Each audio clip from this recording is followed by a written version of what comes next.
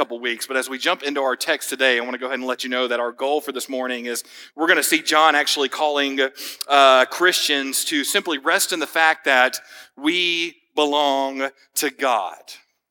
You see, John would want us to know as we get ready to read in this section of 1 John chapter 5 that God is our God who answers prayers. And so as believers in Christ today, as those who claim a victory because Jesus Christ is Lord, because those of us who are Christians today, we can rest in knowing that we now have victory that is found in Christ Jesus, who is the source of eternal life. Now, again, I recognize that over the previous 2 weeks, we're about to see John again spend his final moments in this letter assuring the believers of who they are in Christ. And you might be sitting there, and if you've been here the past 3 weeks, you might be saying, okay, look, we get it. This is 3 weeks in a row that we've now been talking about assurance. Well, obviously, John has a point here. You see, clearly assurance, John would want us to know that he wants us to be assured, really, in who it is that we are, but also to whom it is we now belong to. So clearly, this is at the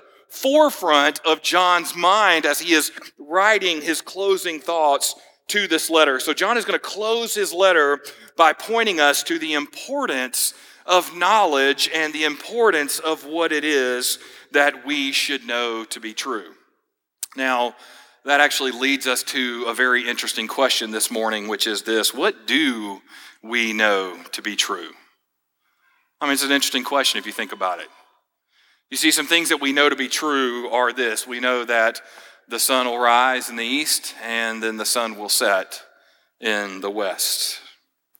We know to be true that those who are born will certainly die.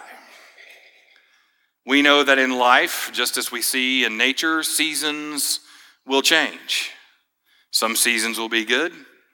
Some seasons will be more difficult. We know that in many places in our country, they will experience spring, summer, winter, and fall. We know in Florida that is not the case for us. We experience hot, hotter, hurricane, and 2 days of winter. Those are our seasons. They change though, right? We also know this to be true. We know that Chick-fil-A's chicken sandwich will always be better than Popeyes. I don't care what you say. I really believe that's half the fights we're fighting right now. And if you don't believe that and you want to argue with me that Popeyes has the superior chicken sandwich, come at me, bro. I got all day to have this argument with you, okay? These things we know to be true, right? Well, when you look at the text that we have before us this morning, John is going to spend this final section of his letter pointing us to what it is that we can really know to be true. So this morning, we're going to answer the question, what do we know?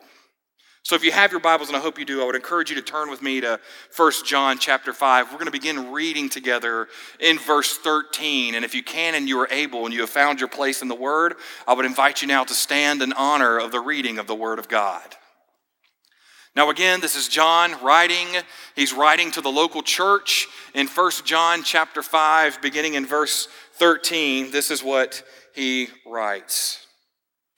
I write these things to you who believe in the name of the Son of God, that you may know that you have eternal life. And this is the confidence that we have toward him, that if we ask anything according to his will, he hears us. And if we know that he hears us in whatever we ask, we know that we have the requests that we have asked of him. If anyone sees his brother committing a sin not leading to death, he shall ask, and God will give him life. To those who commit sins that do not lead to death, there is sin that leads to death. I do not say that one should pray for that. All wrongdoing is sin, but there is sin that does not lead to death. We know that everyone who has been born of God does not keep on sinning, but he who was born of God protects him, and the evil one does not touch him. We know that we are from God, and the whole world lies in the power of the evil one. And we know that the Son of God has come and has given us understanding, so that we may know him who is true, and we are in him who is true, in his Son, Jesus Christ. He is the true God and eternal life. Little children, keep yourselves from idols. The word of God for the people of God. Let's pray together. Father God, we come before you right now thanking you for this day and thanking you for the opportunity that we have just in these next few moments to spend time understanding your word.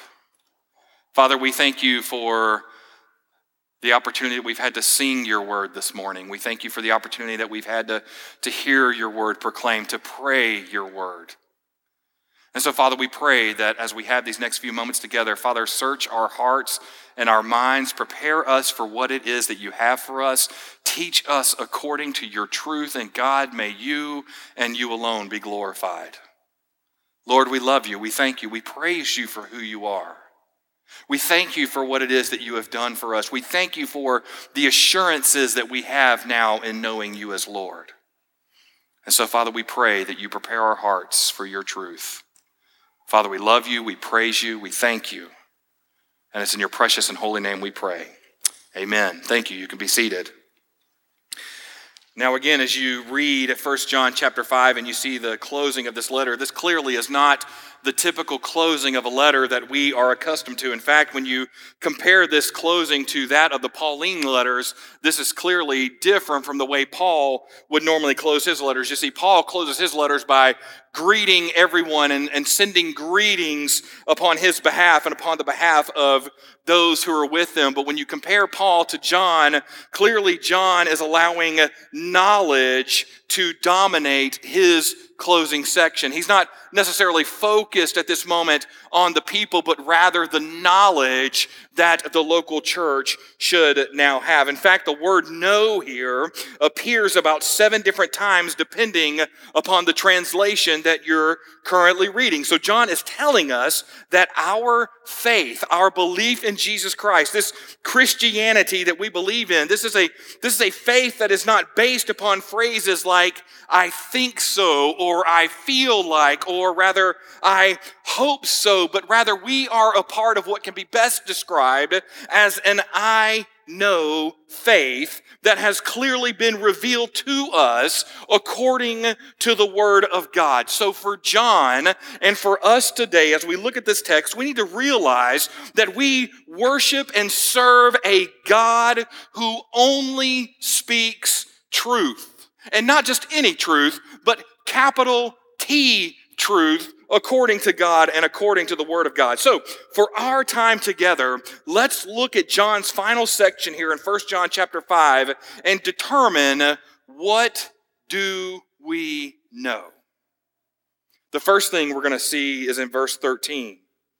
We see that we can know that we have eternal life.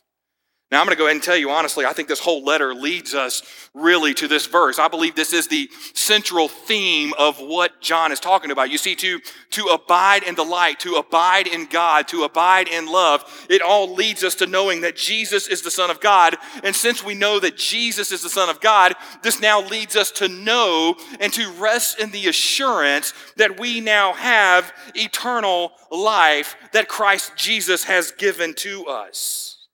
You see, John in this passage wants all believers, according to his own words, to know that you have eternal life. Now, again, before we jump any further into this text, we need to realize that John, by this point, has already given us several verses where he says, I am writing these things to you so that you may know, and then fill in the blank. In fact, when you go back and look at 1 John chapter 1, we see that one of his reasons for writing this letter was that it was written so that our joy may be complete. You look again at 1 John chapter 2, and we see that John is writing this letter so that, this letter is written so that we may not sin.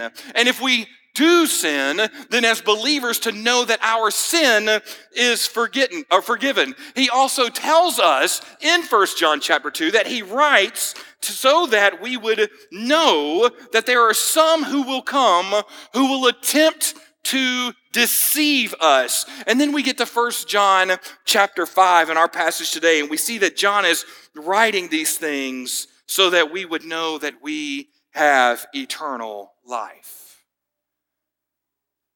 You see, John clearly cares about the local church. John clearly cares about what it is that the local church should know about their faith. So when we look at our text today in 1 John chapter 5, verses 13 through 21, John, in recognizing that believers will struggle with doubts, now tells the believers that it is possible to have eternal life. And so John wants believers to have assurances. That's why he uses the phrase in verse 13, I write these things, which is a reference back to everything we read about over the past 2 weeks in 1 John chapter 5, verses 1 through 12.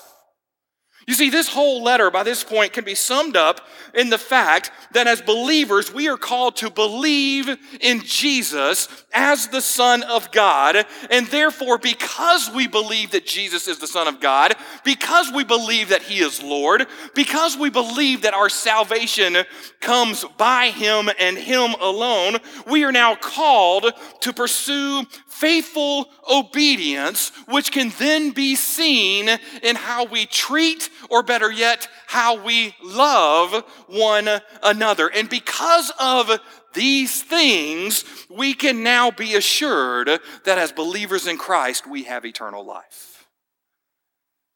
That is the summation of John's entire letter, if you really think about it. You see, for us today, this is an important message for us because too many people have been basing their faith on feelings.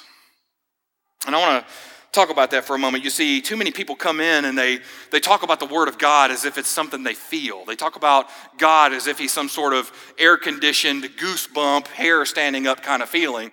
And the reality is that's not God at all. That just means you have good air condition, which I'm going to go ahead and tell you is something I am not feeling right now from the pulpit. Nevertheless, that feeling is not where my assurance lies. Okay? Oftentimes we wake up, even as believers in Christ, and we say to ourselves, man, it's a Sunday morning, it's been a long weekend, I've had a very rough week, I've had a very rough weekend, and I'm just not feeling it today. I'm not feeling church today. I'm not really feeling like I want to be there. And so what we want to do is we just want to pack things up and stay at home as if God's going, okay, well, if you're not feeling me today, just stick me on a shelf, and when you're prepared, you can come back to me. Other times as Christians, we say things, you know what, I'm really feeling it, man. I've been listening to this new Christian album. I've been listening to this new Christian thing. I actually read my Bible once this week, and so, man, I'm feeling God. And so since I'm feeling God and everything's going well and all is good, then, man, I'm going to go to worship. You know what John is saying to us in this text this morning? He's saying no.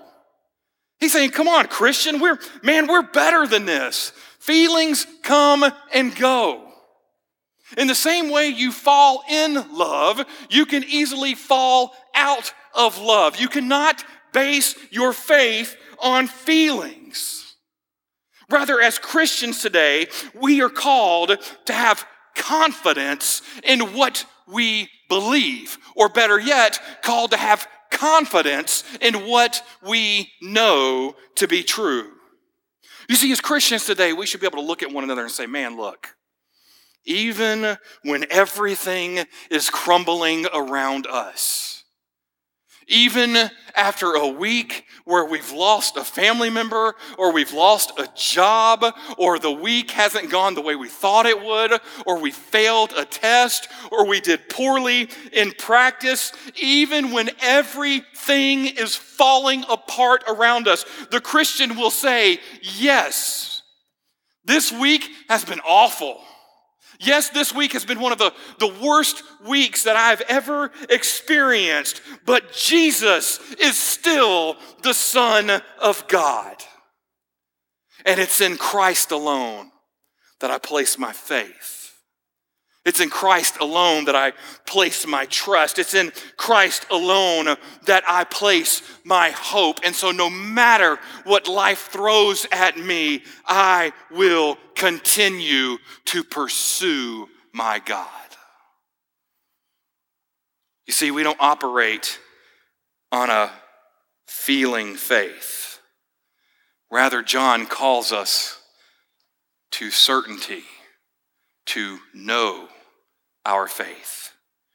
Now, if this message is not enough, then listen to Jesus' own words. When you get to the Gospel of John, chapter 10, beginning at verse 28 and 29, Jesus says this, I give them eternal life, and they will never perish, and no one will snatch them out of my hand. My Father who has given them to me is greater than all, and no one is able to snatch them out of my Father's hands.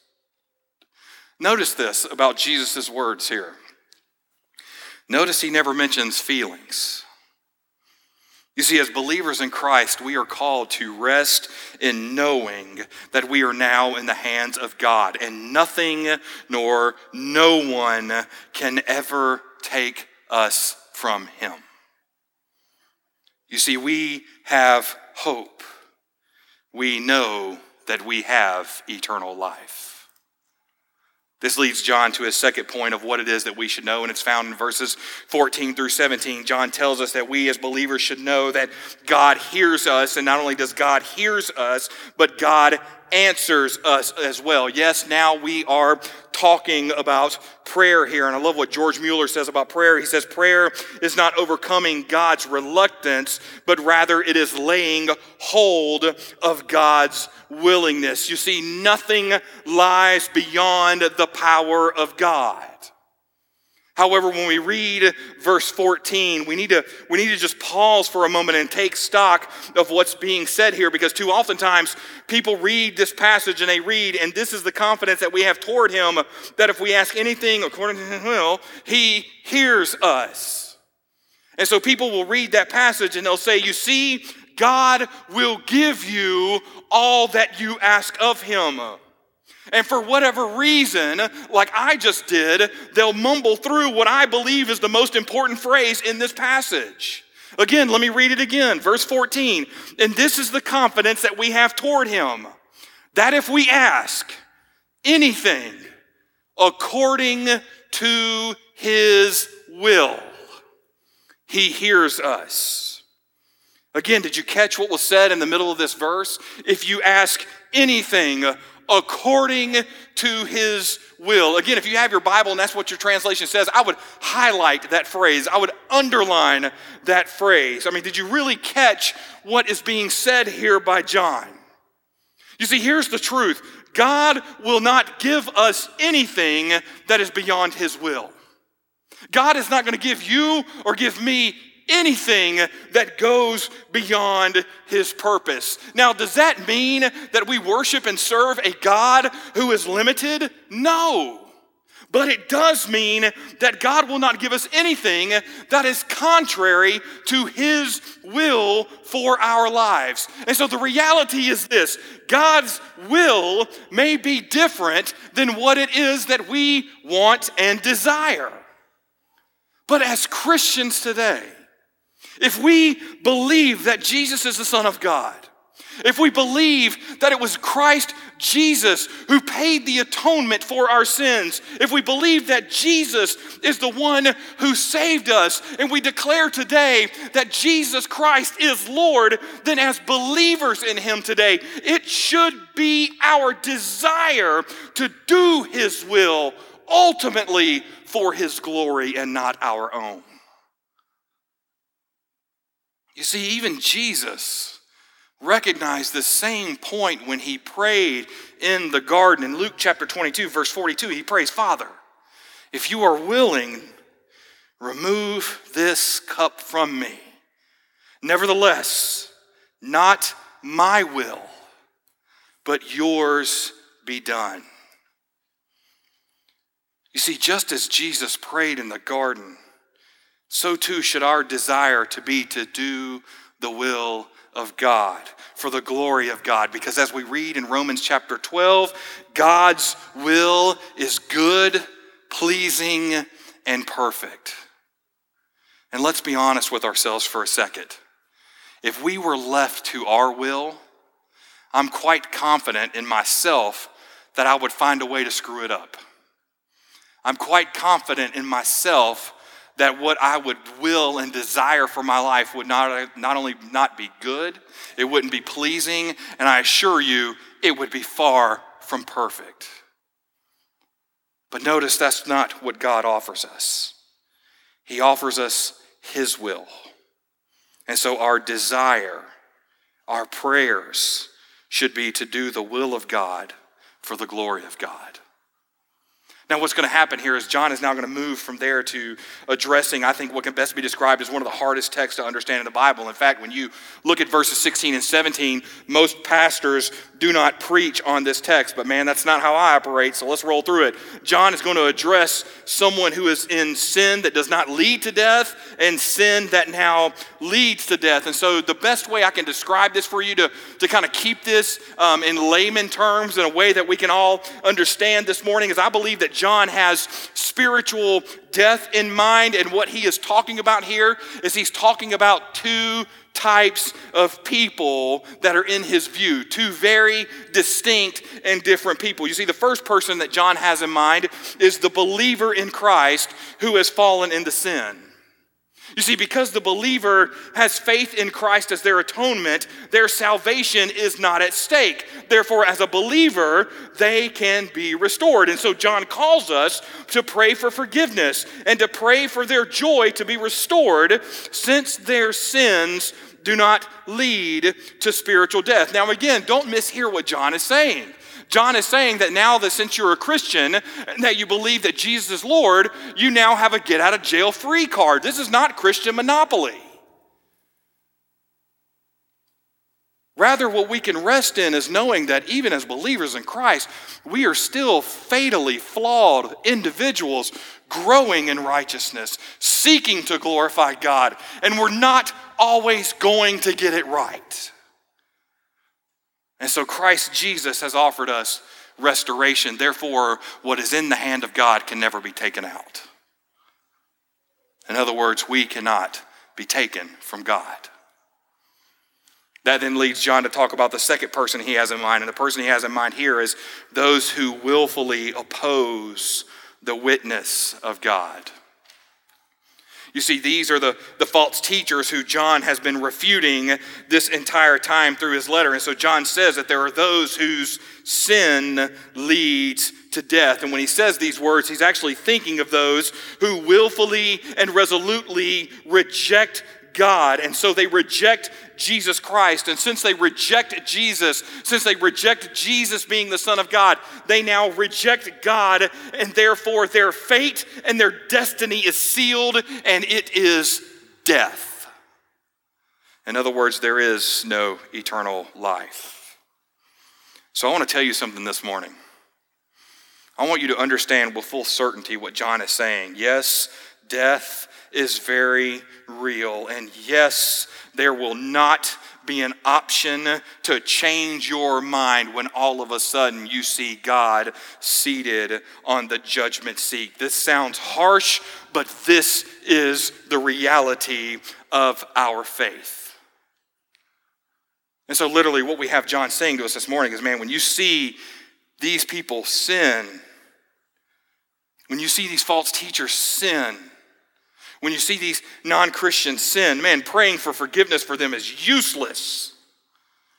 Because how can they be forgiven if they don't even know God in the first place? Now, some people would argue, wait a minute, John, are you kind of being a bully here? I mean, this kind of seems like a kid with a magnifying glass staring down an anthill. This doesn't sound very pleasant at all, but rather I want you to understand what John is telling us this morning. He's telling us, look, non-Christians are going to act like non-Christians. This should not surprise us at all. I mean, I don't understand the world that we live in when all of a sudden as Christians we wake up and watch the news and we're surprised by the direction we see our world heading. I mean, we've already been told this was going to happen, but for whatever reason, we keep waking up more and more surprised about what's going on, when the reality is what we should be doing is we should be praying for those who don't know Jesus and praying for salvation that will then lead them to repentance as they come to faith in Jesus Christ as Lord. You see, so as we look at these two examples of these people, John is teaching us that prayer is a powerful weapon, and yet it's prayer that is one of the most neglected weapons within the church. In fact, it was Charles Spurgeon speaking on prayer says it this way. He says, we cannot all argue, but we can all pray. We cannot all be leaders, but we can all be pleaders. We cannot all be mighty in rhetoric, but we can all be prevalent in prayer. Spurgeon then says, I would sooner see you eloquent with God than with men. You see, our prayers, our hearts should be for the will of God. And a part of that will should be the fact that our prayers and our hearts are now bent to praying for salvation for the lost and then praying for our brothers and sisters to be restored to one another. And so I want to ask you this morning, when was the last time your prayers were bombarded with prayers of restoration for people who did not know Jesus Christ as Lord? Better yet, for those of you who are part of email prayer chains or group me prayer chains or text message prayer chains or please not another app prayer chain. And you start getting these emails. When was the last time your prayer chain was bombarded with the prayers of restoration for the lost? I mean, come on, think about this for a moment. How different would our church look if we spent time praying for our family members who were lost, praying for our classmates who were lost, praying for our colleagues who were lost, praying for nations who didn't know Jesus Christ? Imagine how that would change the heart of the people of God. John moves from there into verse 18, and he gives us the third statement that we should know.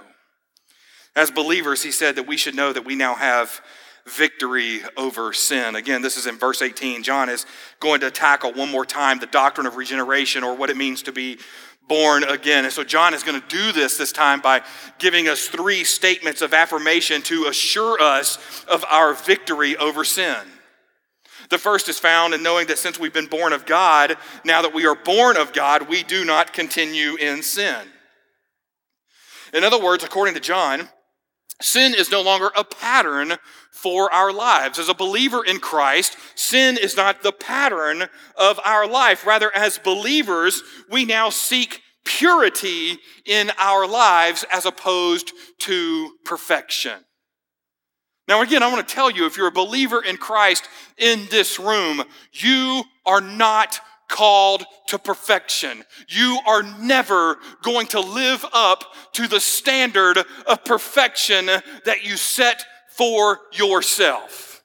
You will sin, you will fall short of the glory of God. Stop being perfect. Stop trying to be perfect. Because when you try to be perfect, you end up covering up a multitude of sins. It's like taking all the junk in your house and realizing we're about to have family over. What do we do with this junk? I know, throw it in the closet and shut the door. They'll never know. You see, that's what we do when we attempt to be perfect. And here's the reality. If any one of us could walk our lives being perfect, then there would be no need for Jesus Christ. You see, Jesus was the one and only who lived a sinless, perfect life. But rather, as Christians, we're called to seek purity. We're called to strive for purity so that we can grow in righteousness, knowing that, man, we're not always going to get it right, but we're going to do everything we can for the glory of God to the best of our abilities. And yes, we may fall short, but by God's grace, we will be restored and we will keep moving forward, seeking holiness and seeking purity, all for the glory of God. The second assurance that Paul gives us in verse 18 is that those who have been born of God can realize that God now protects them. You see, when John says these words, he's literally saying, look, Jesus is the one who keeps us. Jesus not only paid for our salvation, but now Jesus is the one who maintains our salvation as we grow in righteousness. And so it is Jesus Christ who now protects us. It is Jesus Christ who now keeps us safe, which leads to the third assurance that John talks about here, and that is this: because Christ protects us, the evil one does not touch us. Now again, I want to define the word touch here in the scripture. It literally means to grab hold of something or to grab hold of someone with the intent to harm or destroy them. Now I love what Alexander Ramsey says about this point. He says, he is well kept from Christ, he is well kept whom Christ keeps. The enemy of souls cannot lay hold of him. He assaults but cannot seize. You see, Satan may grab at us. Satan may tempt us. Satan may allure us with the desires of the world. But because of the power of Christ that is within us, Satan cannot touch us. Satan cannot bring us to death. We are protected by the Son. We are kept safe by the Son. You see, at this point, I want to remind you to go back and read. If you're struggling, if you're struggling with doubt this morning, if you're struggling with temptation this morning, if you're struggling with the desires of the flesh this morning, I would encourage you to go back and read and remember the words of 1 John chapter 3, verse 8, where we read, the reason the Son of God appeared was to destroy the works of the devil. And so John would want us to know, coming back to our text today, that Jesus did exactly what it was that he said he was going to do. Satan has been defeated. And at the day of judgment, he will be destroyed. There is only one victory, and that victory is found in Christ Jesus our Lord. John moves from there into verse 19, and we get to the fourth thing that John would want us to know. And he says that as believers in Christ, we can now know that we now belong to God. Now, again, this sounds similar to what it is we've already talked about, but I think John wants to say it again to settle the truth for all believers. He does it by saying, we are from God. In other words, we need to know that we are now held firm by God, and so we can rest in knowing that death no longer has claim on us. And it allows us to say, in the midst of temptation and in the midst of the struggles of the world, we can literally look to God and then look at the world and say, nope, not today, because my life rests in God, because I belong to him. But then notice what John does here. John literally changes gears and then goes on to say, the whole world lies in the power of the evil one. You see, what John is doing is he's giving us a glimpse of what we already know to be true. You see, the world today is controlled and captivated by the powers of Satan. It is the devil himself who has blinded the minds of unbelievers. He deceives people and leads them to fleshly desires and to pride of self. And so John reminds us that we as believers are in the midst of a global conflict, and our enemy will stop at nothing in order to control cultures, societies, finances, and governments. You see, this world, led by the devil, hates who we are and opposes any advancement of the gospel. Now let that sink in for a moment, because man, I want to tell you something. When you walk out these doors today, you need to just rest in this fact, okay? Okay, here's a little assurance for you. Make you feel good, all right? When you walk out these doors, this world opposes you. Now go with God. Really assuring, right? As a Christian today, as a follower of Jesus Christ today, this world opposes you. You know why it's so hard to read your Bible when you sit there and think, man, I need to open my Bible and just read this thing today, and all of a sudden you get distracted by 100 different things? Because the world opposes you.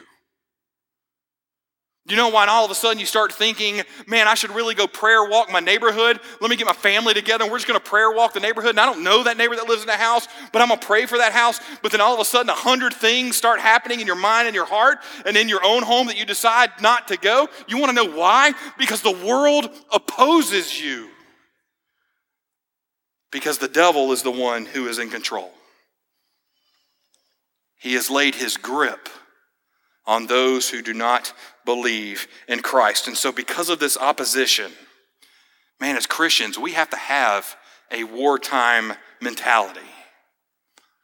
Man, we have to have a commitment to rescue those who are perishing in the clutches of the enemy. And because of this rescue mission, we need to realize that sacrifices are going to have to be made, and they must be made. And so we need to remind ourselves, again, as we've already read from Ephesians chapter 6, we are not fighting flesh and blood today. Rather, we are fighting against the cosmic dark forces of the evil one and its power. And so as believers in Christ, man, it is time for us to start taking ground. In other words, it's time for us to jump back on this rescue mission and start telling people about the good news of Jesus Christ. And I got to tell you, as a church today, as Christians today, how are we doing at faithfully living out the gospel and speaking the gospel into the lives of people who work with us or live around us? You see, I want to tell you, man, this is the purpose of our GCs. I told you back at announcements this was going to come up. Here it is, okay? This is why we have what's called gospel communities. And I want to go ahead and tell you, man, we don't call these things gospel communities because we didn't like all the other buzzwords. Okay, we didn't sit in a room and go, well, we're not going to call it life group because that's cliched. Clearly, we're alive and it's a group. We didn't sit in a room and go, hey, we're just going to call this community groups because we're in the community and we're a group. We didn't do that. No, when we named these groups gospel communities, there was intent behind that. And the intent was to get a group of believers together for the purpose of praying for people who desperately need to hear the gospel, to then encourage one another to go out and share the gospel. And then if these people that you're sharing the gospel with won't first step foot in a church, then you have another avenue or another door that you can invite them into community with so that they can hear the gospel. That's why we have gospel communities. We have it so that the people who live within our spheres of influence and our circles of lives can hear the gospel. And they can see how Christians really live.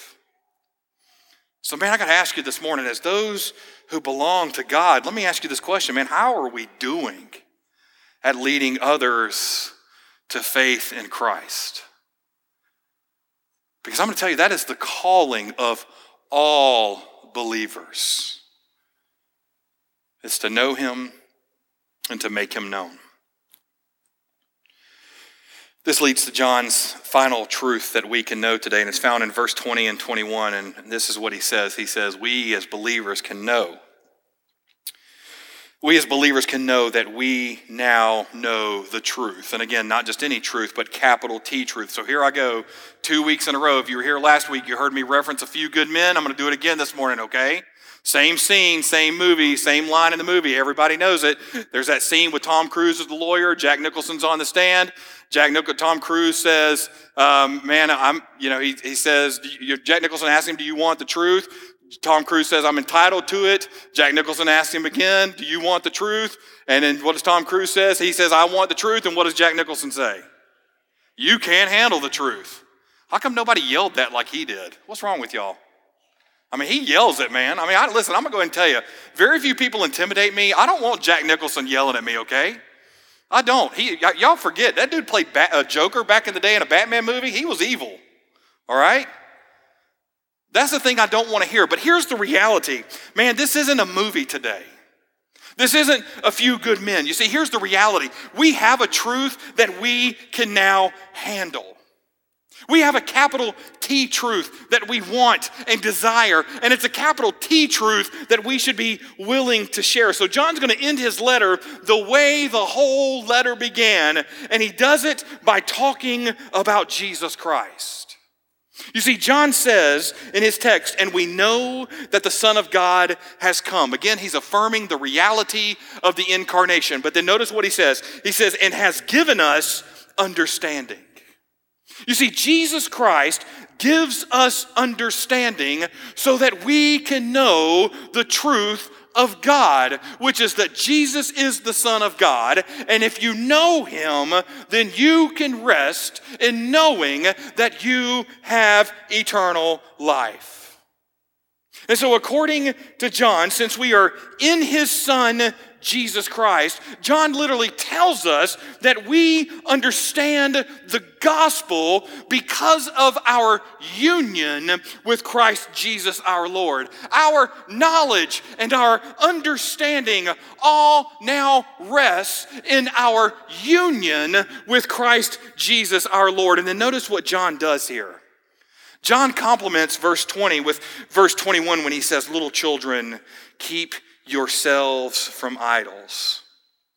You see, as those loved by John, again, this was the local church he was talking to. John now calls the believers to be on guard for those things that will come and try to take the place of God. Now, I want to tell you, we would do well as Christians today to hear and heed John's warnings and to begin to think through our own lives today and ask ourselves as Christians today, don't miss this, what have we placed above God? What have we placed above the Word of God? See, I love what John Calvin, he says it this way. He says, man's nature is a perpetual factory of idols. You see, our lives, because of the natural bent of our hearts, is always producing that which tries to take the place of God. Therefore, we have to continue working out our faith. We have to continue growing in righteousness and growing in our understanding of God according to the Word of God, all for the glory of God. Because the reality is, idolatry is anything that we love, enjoy, and pursue more than God himself. It's anything that we love and enjoy and pursue more than Christ Jesus himself. In fact, idols will almost act as a false teacher in our lives. It'll promise a better way, but it'll never deliver.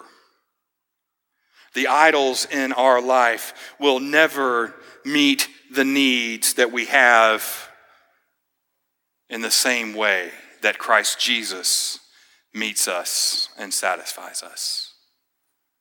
Now again, this is not a call to go to your homes today and sit in your prayer closets and just chant Gregorian chants to yourself until you're blue in the face. I know some people may enjoy that, man. I'm looking at Corey Larkin right now. We're like, that's not a bad idea. Right, brother? I see you over there. You know?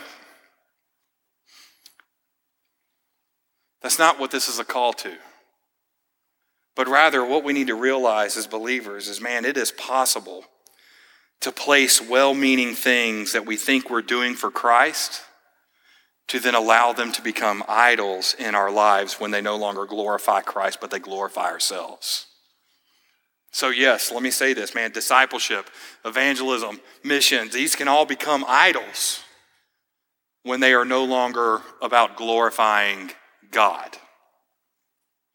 Let me unpack that for a minute, because some people may be like, I'm sorry, what did you just say? Okay, here's what I mean by that, okay?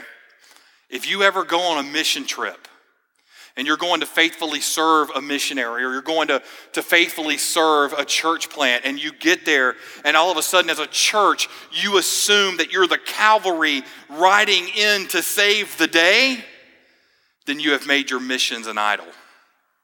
And it's no longer about God being glorified, it's about you. Some of you may think I'm crazy. Listen, we saw this all the time in Atlanta when groups came to us. Missions can become an idol.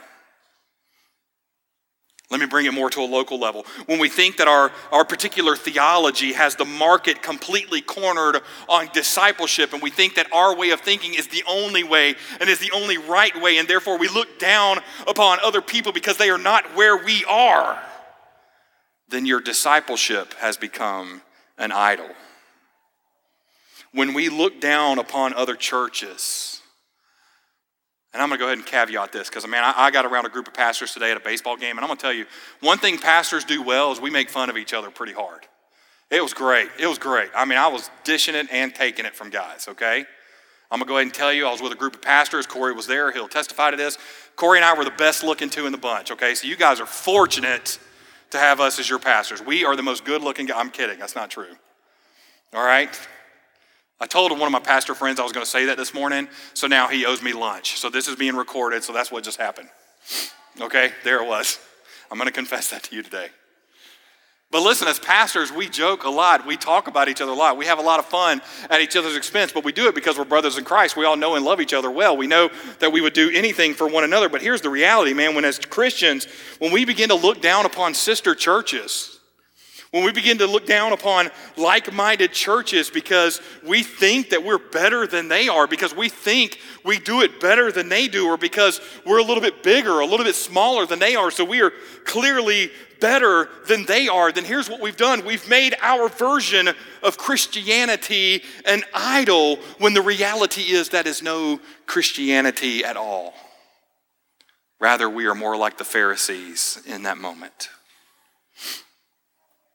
You see, when we get to the close of John's letter here, John wants us to know one final thought.